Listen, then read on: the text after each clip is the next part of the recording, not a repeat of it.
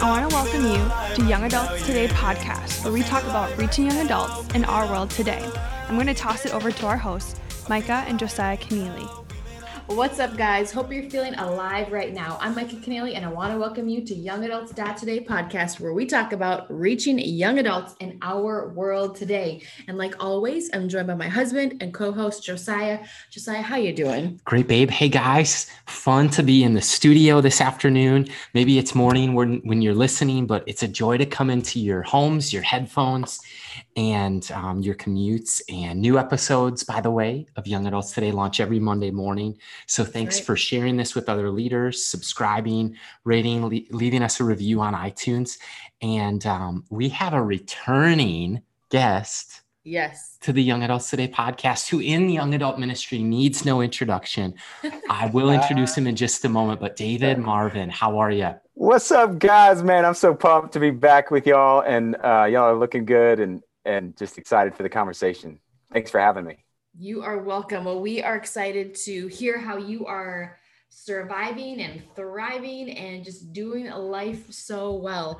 And we are just excited that you're spending some time with us and our listeners today. What a blessing, man. And we know that you've been working on some fun projects that we're going to touch on behind the scenes, as well as just seeing what God's doing in your life. So Josiah, if for people who do not know who Pastor David is, who in the heck is he, and why do they need to get to know him a little more? Definitely. David Marvin leads The Porch, which is a Tuesday night ministry for thousands of young adults every week.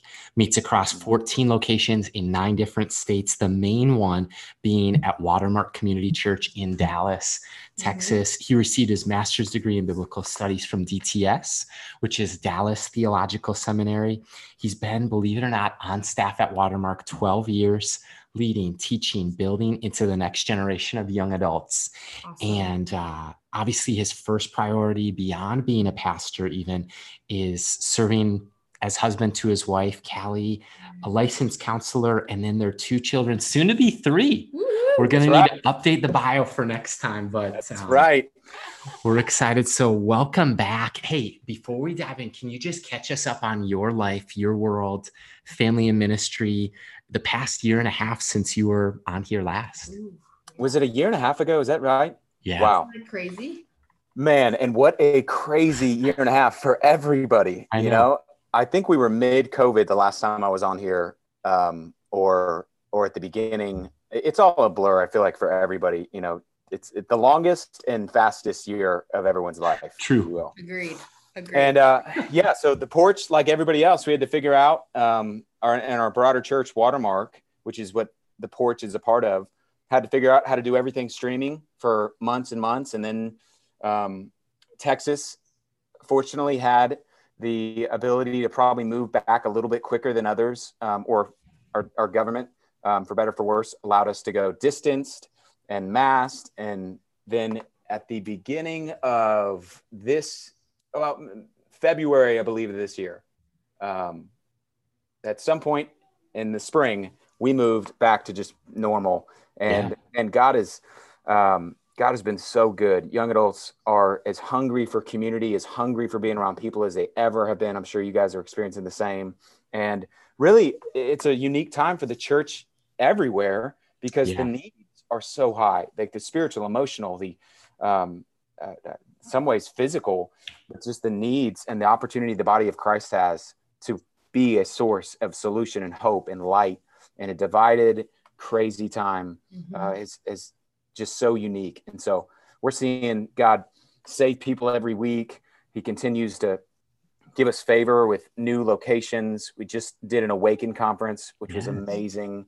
And God has been really, really good and kind. And it was also a really hard season, as everyone experienced. So, man, right on, Pastor David. And where I want to start is first things first is just to say that the difference between last conversation on the podcast with you and this conversation is that Micah and I have now been to The Porch. That's right. That's yeah, you have. We've been to The Porch. Amazing. And it is incredible to see the ways that God's moving. And I would just say to the listener, if you are passionate about reaching the next generation, specifically young professionals, young adults, 18 to 30-year-olds. I would just say pay your dues, pay your way, and get to Dallas and check out the porch. It is, I think, like nothing I've ever seen on a weekly gathering basis on a Tuesday night. It's amazing. Wow. Man, that's so kind. Well, it was super fun to have y'all, and just to get together with other young adult pastors like yourself. And so we are really, really, God has been really gracious, and we know what he is doing is in spite of us. And there's just times he touches something and nobody can take credit for that. Exactly. You know? That's what we feel like we're in the middle of right now. So that's kind. Well, and picking right up where we left off last time, something that I'd love to pick your brain about. Here we go. Where we ended last time, when we wrote Reaching the Next together, we asked you to talk about like doing ministry through people, not to people. And this idea of Ephesians 4, equipping, empowering. And you mentioned you guys just had Awaken conference, bonkers. And the interesting thing, so you're the director of the porch, you're the pastor, the young adult pastor, and you have a team, hundreds of volunteers and a number of staff as well. And you actually handed the keys of the conference to, you didn't lead it, Emma led it. That's right. And so, I just want to know, what was it like for you as the young adult pastor to give a teammate a 4,000 plus person conference to run? Yeah, it was smart and probably overwhelming for her, but I mean, she just crushed it. And you're so right, though. You gotta, if I led everything, I would be such a bottleneck, and the ideas would, they would be many, and execution would be very little. And so she just crushed it. And she empowered those 300 volunteers. Wow. And they planned the party. They planned if you go follow the porch on Instagram or myself on Instagram, you can see some of the photos, videos, everything was planned by those guys. I mean, even candidly, it was a lesson for me on how to even take more ground in empowering your people. And by that, I mean, we tried some new things. We did a hospitality team. So we had Maverick City and Phil Wickham and Ben Stewart, and had just a lot of friends that were with us. And normally we run the green room and we kind of go, what snacks do you want? And hey, here's a shirt, and here's your honorarium or whatever. We gave that to a team and empowered them. And those 30 people, they blew my mind on just the environments they created, the way that they cared for people. Then, the staff, we get credit for it. And I'm like, I had nothing to do with how well you've been cared for. And so we introduced more teams like that. And that was a real win. And just reminded me of, man, you've got to give the ministry away to people. It's going to be better than it will be if you don't, or everything's going to get better when the body of Christ, the word liturgical, I may have even shared this, is a word, liturgy. Watermark's non-denominational. It's not what a lot of people would think of liturgical when they say it. Right. But the word liturgical means of the people. And so in that sense, the Awaken was one of the most liturgical events ever. And that it wasn't, candles lit and reading liturgy, but it was of the people. We handed the ministry away. And just as you and I think all three of us talked about at some point, the Great Reformation was giving the word of God back to the people. And we feel like there's a Reformation taking place in the church today, giving the work of God back to the people. And so we're just passionate about that. And it was such a sweet thing to see. So I love it. And I think that for me, you continue to challenge me, inspire me, sharpen me, and raise the bar of just pushing things. Like you said, trying some new things. We're going to equip, we're going to empower. And to do that, we got to try some new things, and it might work, it might not, but we're going to push the envelope a little bit and raise the bar. So I am spurred on by that, and just grateful to learn and pick your brain on that a bit. Well, I think the fun thing to recognize is that there are so many creative people out there that have such amazing gifts and may not get to utilize them on a natural Sunday service like they could to the capacity of an Awaken, kind of behind the scenes, really taking care of people. And it's Christ's people taking care of Christ's people. It's not, these fancy people coming in and we're like, we're here to serve you. Yes, we're here to serve you, but we're also going to serve alongside each other the vision of an event, the vision of a project, the vision of a book, the vision of whatever people are working on as listeners, as that we are stronger together. When we rally together, we can really passionately hear the anthem and the heartbeat of Christ through the things that we get to do and through the things we get to host. And all we do as leaders and as believers is create opportunities for those guests to come through the door, for those first-time visitors to come through the door, for the glory of God to shine through and to always give him the glory. And I think sometimes as a leader, we have those freak out moments, right? We have those freak out moments of, oh my gosh, we have 500 people signed up and we don't have a volunteer team, or we don't have food, and who's going to cater, and kind of fill in the blank. That maybe if you've never led anything like that, those are the things that at least go through my mind. It probably went through Emma's mind. And if you are not a planner and those don't go through your mind, maybe you shouldn't be a planner. That's okay. But we do have those freak out moments as leaders when we hand over the keys to what we feel God's entitled us to. Maybe entitlement may get in the way. But when God's handed us as leaders keys over to parts of his kingdom, and we need to hand over the keys to some of the buildings, some of the events, some of the responsibilities. And you guys demonstrated that so perfectly. And speaking of freaking out, we know that you have kind of just been working on a fun project. I don't know how many people know about this, but you obviously like to write as well as lead and teach and preach. And why we're all freaking out and why we shouldn't be is kind of the direction that we're going to go next. And for the listener, I would just open up with this question right away, Pastor David, is why is anxiety and depression so prominent in young adults? And I will touch before you answer that, you have written a book. Brand new book. Exactly about this topic of anxiety and depression and the freak out moments. And hold the phone. Why should we not be freaking out, essentially? So with that, why is anxiety and depression so prominent in young adults today? Yeah. You know, I never thought I was going to write a book. I'll tell this quick setup. I was always open to it, but I never had like some people have that, God has told me I got to do this. Wow. And because of the porch, publishers over the years had conversations and had said no. And then one publisher came back and said, would you consider writing something on anxiety? You talk about it a lot. Seems to be a passion point. My wife is a licensed counselor. And over the last 10 years, I've seen firsthand the incredible spike, explosion before COVID-19 of anxiety. And so I've also seen there's a real disconnect between what people think the Bible actually teaches on anxiety. So you have this exploding need. And I think one of the reasons it's exploding is there's so much change. There's so many distractions. We're so connected. And yet we don't have a lot of, deep, meaningful relationships. One study found that the world, and this study was done in 2010. So think about this. The world in the last 30 years has changed as much as the previous 300 combined. Oh my gosh. Wow. And that was before iPads, Alexa, Uber Eats, Netflix. I mean, that was 2010.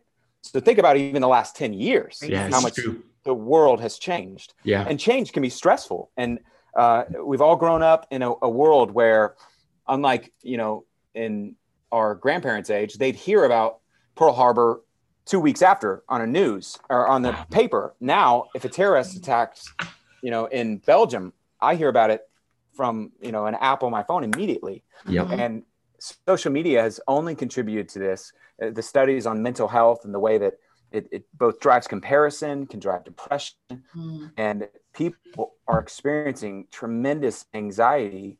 And so you have this explosion. And then, like I said, there is not a real understanding about what the Bible teaches. I think the average person thinks God just says, don't worry, stop being anxious, which fails to really communicate some rich principles he's given. Like one of my favorite, and I feel like I'm just going off here. You're good, man. Bring it. One of the things that for example, to use one example of how people just don't understand what the Bible communicates is they will say, I don't know if I'm stable, if I cut out, let me know. Hey, when Paul says in Philippians chapter 4, 6 and 7, very well-known verse for especially Christians, do not be anxious about anything, but in everything by prayer and supplication, let your requests with thanksgiving be known to God, and the peace of God, which transcends understanding, will guard your hearts and minds in Christ Jesus. The Greek word anxious, when he says don't be anxious, it's the Greek word merimnao. It's a word that's synonymous with meditation. In other words, scholars would link it to meditating. So when Paul says don't be anxious, he's not saying don't have an anxious thought. That's impossible. Right. That's like, if somebody says don't think about a pink elephant, you immediately think about a pink elephant. Yeah. Paul, it's impossible. Those thoughts are going to come in. You can choose not to meditate on them. You can say, you know what, I'm going to have those anxious thoughts, but I'm going to replace them and choose to meditate on what is true. Or I'm not going to start my day. In other words, no one would disagree with what Paul is saying. In my opinion, I've never heard anybody say, you know what changed my life for the better? I began waking up every morning and meditating on everything fearful, anxious, potentially that could go wrong that day.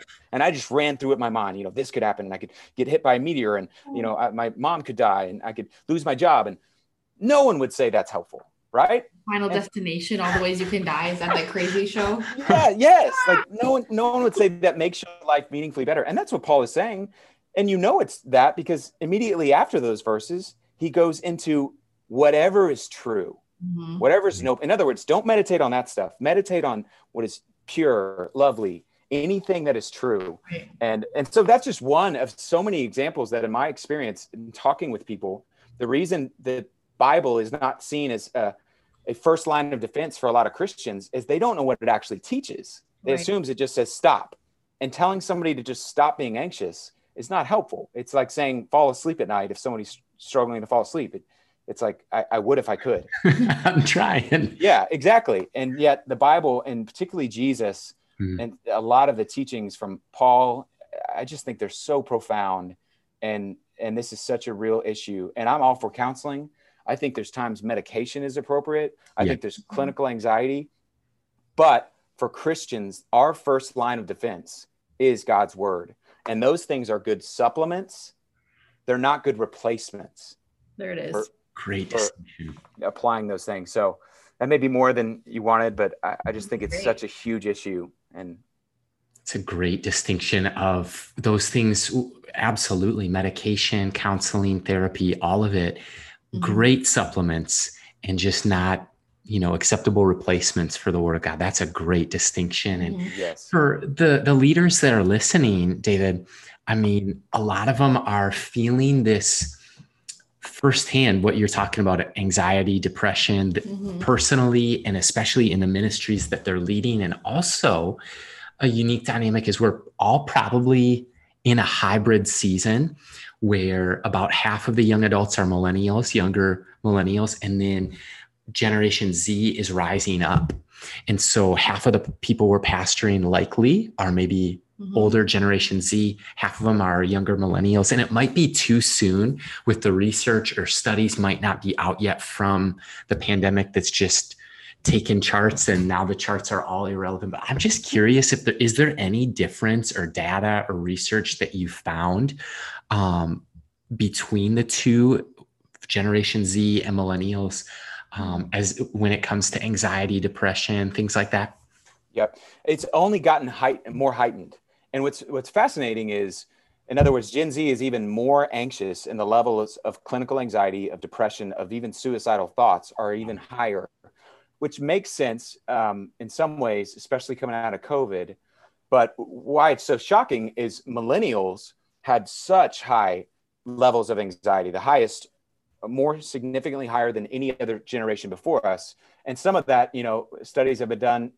9/11 happened for a lot of millennials. There were things that, terrorist attack went from a word that no one knew about to something that now, hey, that could happen. School shootings became something that they had happened in the 90s and Columbine, but they just became so prevalent. Yeah. And so when you combine that with the introduction of social media and how that is just fueling further discontent, anxiety, depression, it's only continued to spike, which is really tragic. In fact, there was a study done that showed that the average young adult today, Gen Z, has the same level of anxiety as a psychiatric patient in the 1950s. Yep. Which is crazy. Bonkers. I mean, bonkers. I mean, it's crazy. And or maybe according to people who lived in the 1950s, were crazy, and that they're going, and it just anxiety is exploding. And so I don't think it's a problem that's going away. It's a problem that church has got to do a better job, I think, of talking about mental health and bringing it first and foremost for leaders, having people in your life that you're talking about mental health with, and doing the things that Christ calls us to. I don't know if you've heard of cognitive behavioral therapy. It's a counseling term. Yes. All that is renewing your mind. It's learning. It's basically cognitive behavioral is cognitive, how you think impacts your behavior. And so you got to address how you think because it's impacting your behavior. And that's what God 2,000 years ago, before psychology was even around or was a practice that, was common, was saying, hey, this is how life change happens, is you transform how you think and it leads to peace. You transform how you think and it leads to transforming your behavior. So sadly, the shortest answer would be, it seems like it's not a problem going away and it's only getting higher. And COVID has just exponentially increased that. Oh my gosh. Absolutely. Well, we understand that there's power in our thinking. There's power in our words. There's power in the things that we consume, whether it's social media, reading books, watching movies, like all of that impacts us in a positive or negative way, whether it sensitizes us or desensitizes us to the word of God or to the world. And we know that we've seen multiple, even leaders experience delayed stress in our personal lives. We talked about delayed stress where we've marriage mentored people. Yeah. And we were marriage mentored as well and kind of trained in that. And they talked about something called delayed stress. And like, hey, like the first 3 months of marriage may feel awesome. That third or fourth month might come around and you might get hit like with a wave of whatever, change, like just overwhelming sensation of you're sharing a bed, you have a roommate, you're trying to learn how to communicate, you're trying to understand, why do I do what I do? Why do they do what they do? And I think sometimes even in ministry and coming out of COVID and still being in it, or if you are still in it and just the repercussions of it more or less, is a form of delayed stress when it comes to society, when it comes to ministries, when it comes to the church doors, when it comes to campus ministries at universities or 2-year schools or even in high schools. And as leaders, like we want to be perfect. We don't want to always admit that, wow, I had anxious thoughts or I'm overwhelmed or I'm stressed or I'm, fill in the blank. Sometimes as leaders, how people view us changes how we view ourselves. And I would just be curious, Pastor David, if you can just talk about this tension that we get to manage, right? So can you talk about the tension between the drive of productivity when it comes to leadership and the social pressures as we are leaders in leadership? How do we manage those anxieties both internally and externally when it comes to the drive of our productivity, wanting to take our ministry to the next level, go deeper with God, as well as feeling the social pressures of Instagram, TikTok, and staying up with all those trends as we are trying to navigate leadership to begin with? Can you speak into that? Does that make sense? Yes. I think you worded it really well in that it is a tension to manage. Seasons are different. You guys have a 3-week-old. And so you just got to know your own gauges and set boundaries and be willing to say, I think one thing I have learned this year is like, man, everything is important and nothing is that important. Like if, and especially not more important than your mental health. If I had to cancel this right now, this podcast, before coming on, this is a random example. I could go, let's say something came up, whatever it was. I could go, oh my gosh, I still need to make that happen. I mean, I'm going to let them down. They're going to be disappointed. Maybe they won't have another spot to come back on. Or I could say, man, this came up. I'm not going to stress about that. I want to honor them and let them know why I'd have to break this commitment. But at the end of the day, it's not the end of the world, and everything is important and nothing is that important, especially your mental health and knowing your own boundaries and being willing to say, like our team candidly is in a season right now where we've been hiring more people. And I told them, we're not going to be able to we've been down 3 spots or replacing 3 people, for whatever transition, pregnancy, et cetera. And we're planning a conference. And the realization was like, we can't do everything we want to do right now. Wow. So we're going to drop some balls. So we're just going to decide what balls we're going to drop. We're going to put those balls down and say, we will come back to you whenever it makes sense, to the Holy Spirit and to our margin as a team. And so we have a podcast called Views from the Porch. We haven't done Views from the Porch in 2 months because it just was going to be too much strain and stress. And I think you just got to know your boundaries. I was talking to Ben Stewart, who maybe a lot of your audience, he's hanging out at the porch with us a couple months ago. He was at Awaken actually too. And we were talking about rhythms, and I was just asking, hey, what does it look like for you running sustainably? Because I'll teach at the porch, and now I also teach on Sundays here. Right. And every 3 weeks. And he just said, man, you've got to be really intentional about your rhythms, and you've got to be really thoughtful, because if not, you will break. Everyone's breaks. You break physically, your body it's just shut down. You're going to break spiritually, where you're going to end up doing something really foolish that dishonors God. You break emotionally, or just mentally, or you break mentally. And so everyone has to run or figure out your rhythms, not compare, because my capacity is different than your capacity. What is God calling me to do? And I think also remembering, at the end of the day, God's going to do what he's going to do. I'm not that important, and nothing is that important. I mean, everything matters, and nothing is really that important. Like everything, it's going to be okay. Right. And so you want to talk about the quadrants? Yeah. Urgent. Yeah. I just find that fascinating. For sure. He has a good memory. For sure. This comes from a really best-selling book for decades. 7 Habits of Highly Effective People, kind of a time management thought or principle from that book. And really there's 4 quadrants of time management, and it all boils down to urgent and important. So if you want to sketch it out, if you're not driving, that would be dangerous, but you've got either important or unimportant on one side, and then urgent or not urgent. And then you end up spending a lot of our time. Where do we spend our time? Things that are urgent and not important. Right. So we always want to do things that are urgent, or we're putting out fires, and we spend up all this time. Stephen Covey, the author, says we spend so much time of where we're putting out fires that are urgent, but if we prioritized our time, or maybe put up mental health boundaries that are better, we could then have the creative rhythms. Carey Nieuwhof says it in his new book of your green zone, finding your green zone where you're able to be productive, batch out tasks that are important. And then, things do come up that are urgent, but then it's not only emergencies. And well, I think as a leader, sometimes somebody else's lack of preparation seems to become our emergency. Wow. And then I feel like penny in the sky's falling sometimes, where I'm like, this landed on me, and in reality, it's like, no, your lack of preparation is not my emergency. It may affect me in some way, but ultimately this is a character building opportunity for you. Yeah, you're so right. And David, you had mentioned something, and what a cool example of use from the porch, like just taking a break. No for now, not no forever. Right. Yeah. But I just look at, like, for your team, why do you think, this is a personal question that I'm just asking myself, so I'm dying to ask you, why do you think it's so hard for me to do what you did, and to say, you know what, I'm going to choose some balls ahead of time that I'm going to drop, because a ball is going to get dropped? Like, why is that so hard for me to do? Is it because I'm an achiever, driven, motivated? Like, why is that?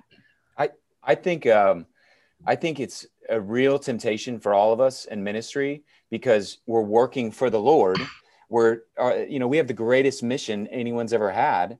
It's far greater than Coca-Cola, which is their mission is to make money and put mediocre beverages in the hands of everybody. We have the eternal soul of people, And so I think it's a real temptation for all of us that can take our eyes off the fact that God's got this. I'm really called to remember, hey, I can't kill myself. He doesn't want me to be, a martyr due to mental health. He may call me to be a martyr for my faith, and to know that God is in control. I'm not that big of a deal. And I think the comparison, I don't know about for you, I know for me, so I'm not at all saying this for you. I think one of the fuels that can make me find that temptation is the comparison game. You look around at what other pastors are doing. You look around at what other ministries are doing. You look at what other authors are doing and going, I need to do that. And that just is not a healthy thing. You can get in a really unhealthy place for me personally, if I'm driven out of a competition versus a God, we want to honor you. We want to be innovative. And we also know we're not that big of a deal. You're going to build your church. And so we get to be a part of it. Right. I think to keep in mind, like, we get to serve the Savior. We don't become the Savior. Yeah. And I think sometimes we kind of can, as leaders, adopt the Savior complex of wanting to save everybody and do everything for everyone and be that, idol in their life. But in reality, like, oh my gosh, let's remove all the idols and let's get before the cross, and just keep in mind who's in control and the ultimate mission. So isn't it funny? Like I thought about this recently. It seems like the only person who didn't have the Savior complex was the Savior. Dang. Like he could have healed everybody. He could have been, he intentionally walked by a pool of Bethesda. He heals one guy. There's people that have been their whole life waiting there, and he just keeps moving.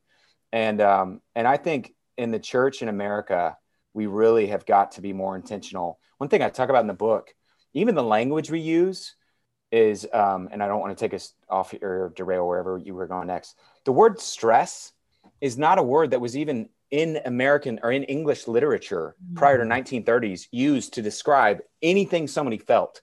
It was only a term for physics. Like a bar has stress on it. Sure. It's as though somebody looked at a bar that was about to snap and was like, I feel like that's my life, And it became really common and increasingly common to be used in the 60s, 70s, 80s. And now everybody, if somebody says I'm stressed in 1930, they would have no idea what you mean. But today everyone knows I'm stressed. Right. And it's a way of life. I'm glad you went there, because that was one of the questions we had kind of on the back burner. Like, what does that actually mean and look like? So I'm glad you went there without knowing that you were going to go there. Right, come on. But speaking of just like the healing and the freedom that Christ offers, how can we, like, as leaders and as just normal people, how can we find freedom from our anxious thoughts and feelings that truly can be debilitating at times? Yeah. How can we experience that ultimate freedom or that ability to rein in those, anxious moments? Totally. Man, I would be crazy if I attempted to, in a couple sentences, answer what it took 240 pages of just walking through, because I do think there's really tactical things. But I think one of the least practiced things is you got to understand, why am I anxious and what's fueling it? And then what are the beliefs and values that are behind that emotion? And by that, I mean, every emotion we have involves a belief and a value. Without it, I can't experience something. And for example, if I am walking down my street and I see a squirrel, I don't know if you guys have squirrels in Minnesota. We have them all over in Texas. We do. Our neighborhood's a little overpopulated with squirrels. Yeah. So when you see a squirrel walking in the street, you don't feel anything. You're like, it's a squirrel. When you see a child walking in the street, because you believe he could potentially get hit by a car and you see that as more valuable, you feel more angst. When I see my child walking in the street, I feel incredible. Get out of the street. You get hit by a car. Because every time there's an emotion, it's the intersection of something we believe about something that we value. And so that means if we're going to get to the root of like, what is causing this anxiety, the emotional aspect of anxiety, I've got to get to what are the beliefs that are informing, or what would God say about my beliefs? Because something doesn't have to be true for me to believe it. And something doesn't have to be appropriately valued for me to experience anxiety. And so what would God say about, maybe I'm really anxious about my job because I overly value money, or I'm anxious about my job because I believe, not what God says, he's the ultimate source of provision. I am. And if this doesn't happen, I'm not going to be able to provide. And that's just one example. I also think, man, there's so many different ways I want to go right now. I think learning to chase down what is at the root between what my beliefs and those values. Fear and faith, ironically, grow in the same garden, the same soil of uncertainty. Without uncertainty, I can't have faith and I can't have fear. Wow, that's good. And so if I can take God's word and begin to apply it and begin to cultivate, and I use an analogy in the book of like, it's like my lawn, grass and weeds, they grow in the same soil. Right? Yep. Some you want and some you don't. But to get rid of, and what's further relevant is if you don't get rid of the weeds, they choke out the grass. The word from English, the word worry is a translation of a German word for strangle or choke. It strangles you. And that's what worry and anxiety can do in our life. But there is a way, by identifying what I'm anxious about and applying God's word to it, which is what I talk about in the book, where you can begin to experience relief from those anxious feelings. You can grow faith in the soil of uncertainty instead of fear. That's good. I love it. And David, you're speaking so timely. I think it's a prophetic message for leaders and for our generation. And I look at the timing of coming out of a pandemic and just realizing that people are more anxious, more lonely, isolated, and needing the hope that we actually have to offer through the Spirit of God. And I just think that it's significant. I know that leaders are going to find it helpful for them and for their teams, this book of why we're all freaking out and why we shouldn't be. And also, just what you said of fear and faith grow in the same garden. Of uncertainty. Oh That's my gosh. the word that I'm like, light bulb. And it's fun. We had an event, would have been May. And so before we even booked this interview, May of 2021, and we were then coming back from out of town and praying about like, what's our theme for the next year? Right. And Micah, what was our theme for the next year? So 2022 May is fear not. Yeah. Come on. So we were just praying and I was like, I feel like it's a simple, like, fear not. Like, that's it. That's the theme. And what David just described is our hope and our prayer for everyone listening to this message right now, that you would experience a joy in your ministry, that you would experience a grace and a peace and a mercy that is indescribable. This peace that we're teaching our daughter some worship songs, and there's this one of joy, joy, joy, joy down in your heart. And then it goes to the peace that passes all understanding. And that's amazing. And David, by the way, as young leaders ourselves, you know, as we're pursuing health, holistic health, how can we as ministers be equipped for mental health challenges in our own lives? And maybe, do you have any thoughts specifically of how we can help those that God's actually asked us to minister to and through? How can we be prepared to lead them into mental health? Yeah, I think, you know, there's such a holistic approach you got to have of encouraging support systems and community and people to have open environments where they can talk about what they're experiencing, what they're feeling, where they're not isolated and alone, where they can just say, man, I'm anxious about that. The church has got to do a better job of not shaming people for feeling anxious and not making it seem like, you know, there's something wrong with you, just like any other sin, really just like sin in general. We're going to experience anxiety for our whole life, or it's never going to fully go away till we're in heaven. But there are ways that we can encourage them to combat it. What are the lies that I'm believing? What does ultimately God say about the thing that I'm so anxious about? Right. And that's where I think pinpointing, an introspection on what am I actually anxious about? I remember talking with a friend, and he was anxious. He was in ministry, and he was anxious about his kids being able to pay for college someday, which is real. You know, you're like, nobody's banking, or you don't get into ministry to bank and or make a lot of money. And I remember talking with him and going like, what happens if you can't pay for your kids' college? And him saying, well, I would feel like I wasn't a good dad, or I failed them as a dad. Wow. And asking, on the top 10 list of things that make a good dad, wow, where would you put paying for kids' college? Like, is it come to my mind? Yeah. I mean, and is it possible that you could be a good dad and not pay for college? Is it possible you could be a bad dad and pay for college? Right. That you're anxious about, you're believing a lie that what makes a good dad is they financially provide for college. And God didn't say that's true. There's great dads that are not able to financially, and that anxiety over someday not paying for college is robbing you of today being able to be present and be a good dad. And so I think drilling in on what are some of the lies that maybe are behind what I'm believing here is a real helpful practice. That's so good. And helping to identify the narrative that we've been told or telling ourselves in that process. Yes. So if you were told as a kid that I'm a dad, I pay for your college. Well, if I'm the dad that adopted that, I'm going to think that I need to do the same to make my name known in my son's or daughter's life or whoever, Yes. So helping identify that. And now we've come to one of our favorite parts. Are you ready for a 2-minute drill? Oh, I'm ready. He is ready. Okay. So we have 2 questions, 2 final thoughts. Here's a curveball right off the bat. If you could ask Josiah and myself one question today, what would it be? Here it is. I am ready. I need your. I'm sweating now. What is it like? How do you guys?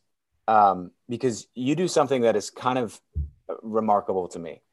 You both speak and you do ministry together, or you work together. I believe, right? I mean, unless this is just you turn it off and you go back to another place and you go somewhere else.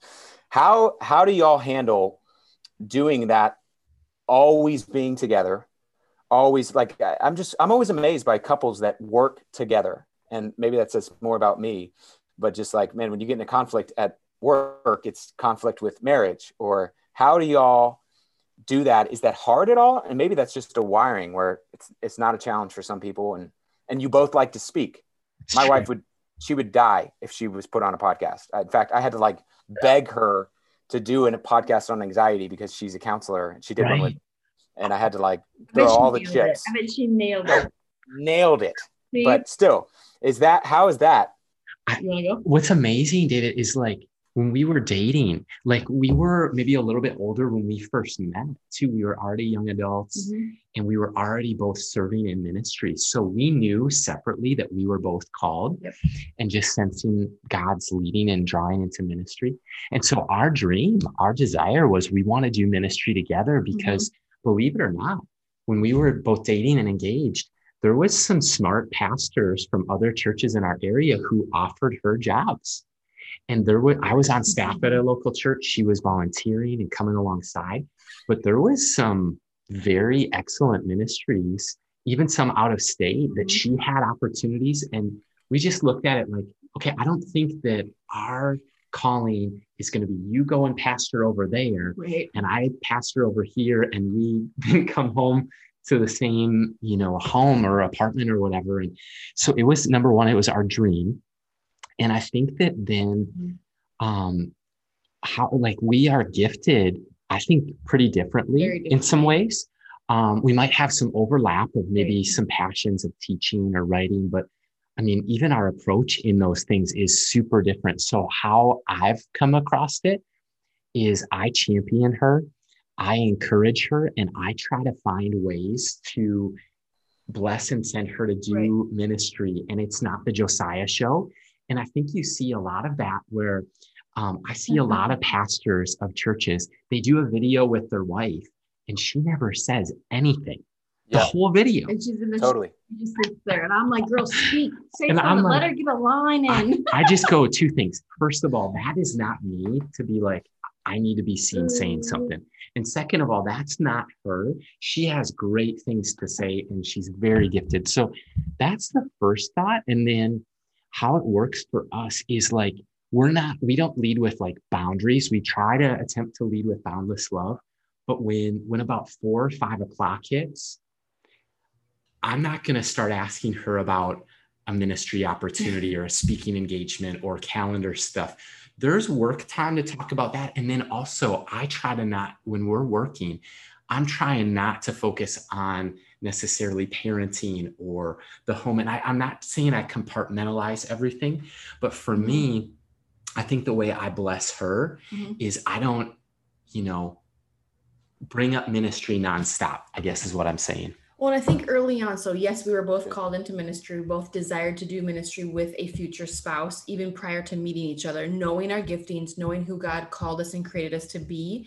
And my biggest thing is like, Josiah, if I'm intimidating to you now when I'm not even dating you, or there's not even a ring on my finger, or we're not even married, then I'm not the right person for you. If you think I'm going to be a wife that is going to hop in the back seat, look at you as the pastor, the leader, and the husband of the household and say, where are we going?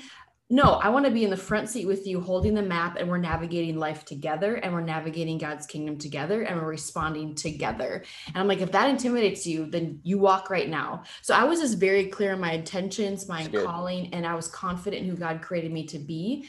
Yes, I could still, submit to him, and he submits to me, and we have an amazing marriage that I think many people would probably view as rare when it comes to that passion of ministry. But we get to do life together. And I think that's the biggest thing is how the visual I give people. I'm like, it's understanding the cadence that God's called us to. So it's like each of us and our leadership styles represent a pedal on the bike. And either one of us is going to halt on the brakes and we're going to go flying, or we're going to learn how to pedal together, meaning that I'm going to bless and send him. He has outlets that don't include me, and I have outlets that don't include him. And I think that is very healthy for both of us. Like, yes, like where's Micah and Josiah? It's always how we branded each other and how we branded our marriage early on is how people are going to know us, recognize us, and remember us together as a unit. Not, oh, there's Josiah doing his thing and Micah doing hers. Yeah, for a women's event, I am over here. For a guy's event, he is over there. But I'm going to bless and send him in that process.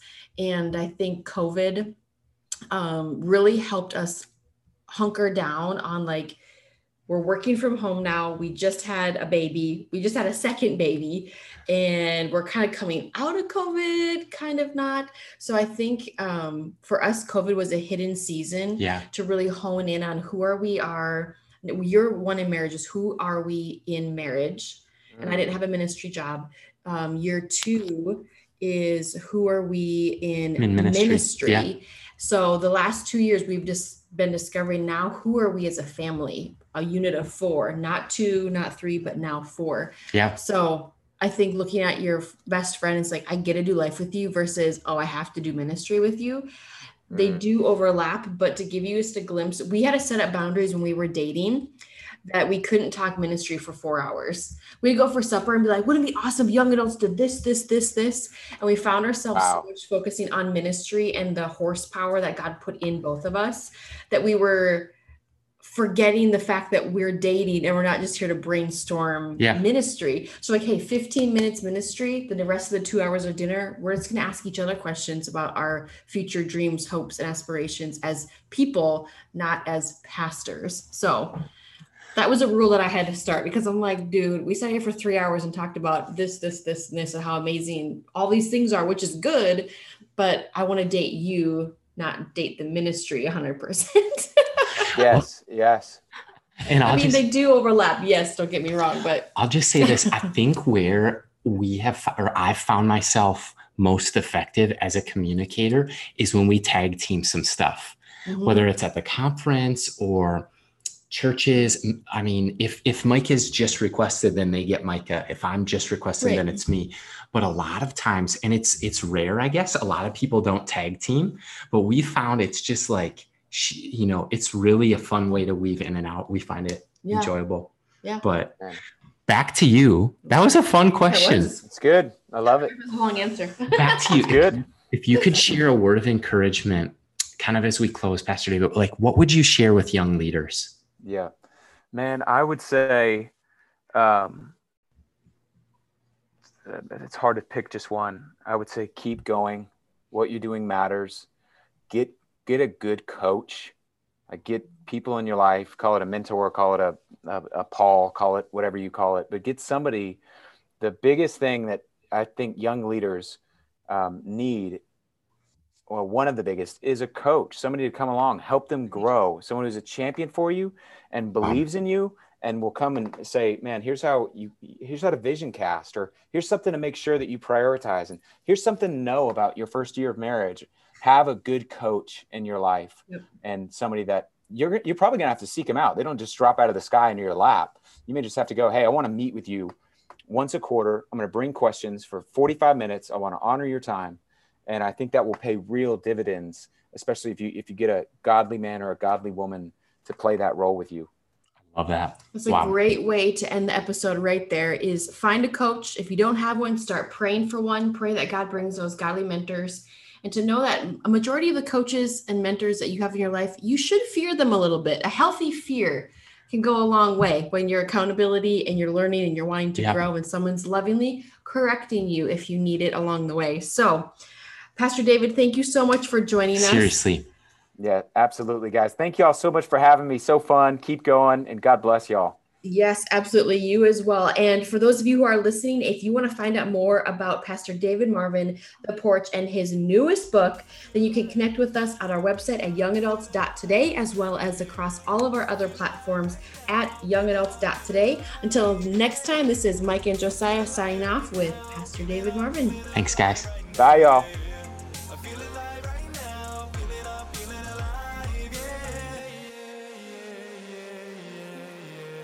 Thanks for listening to today's conversation on the Young Adults Today podcast.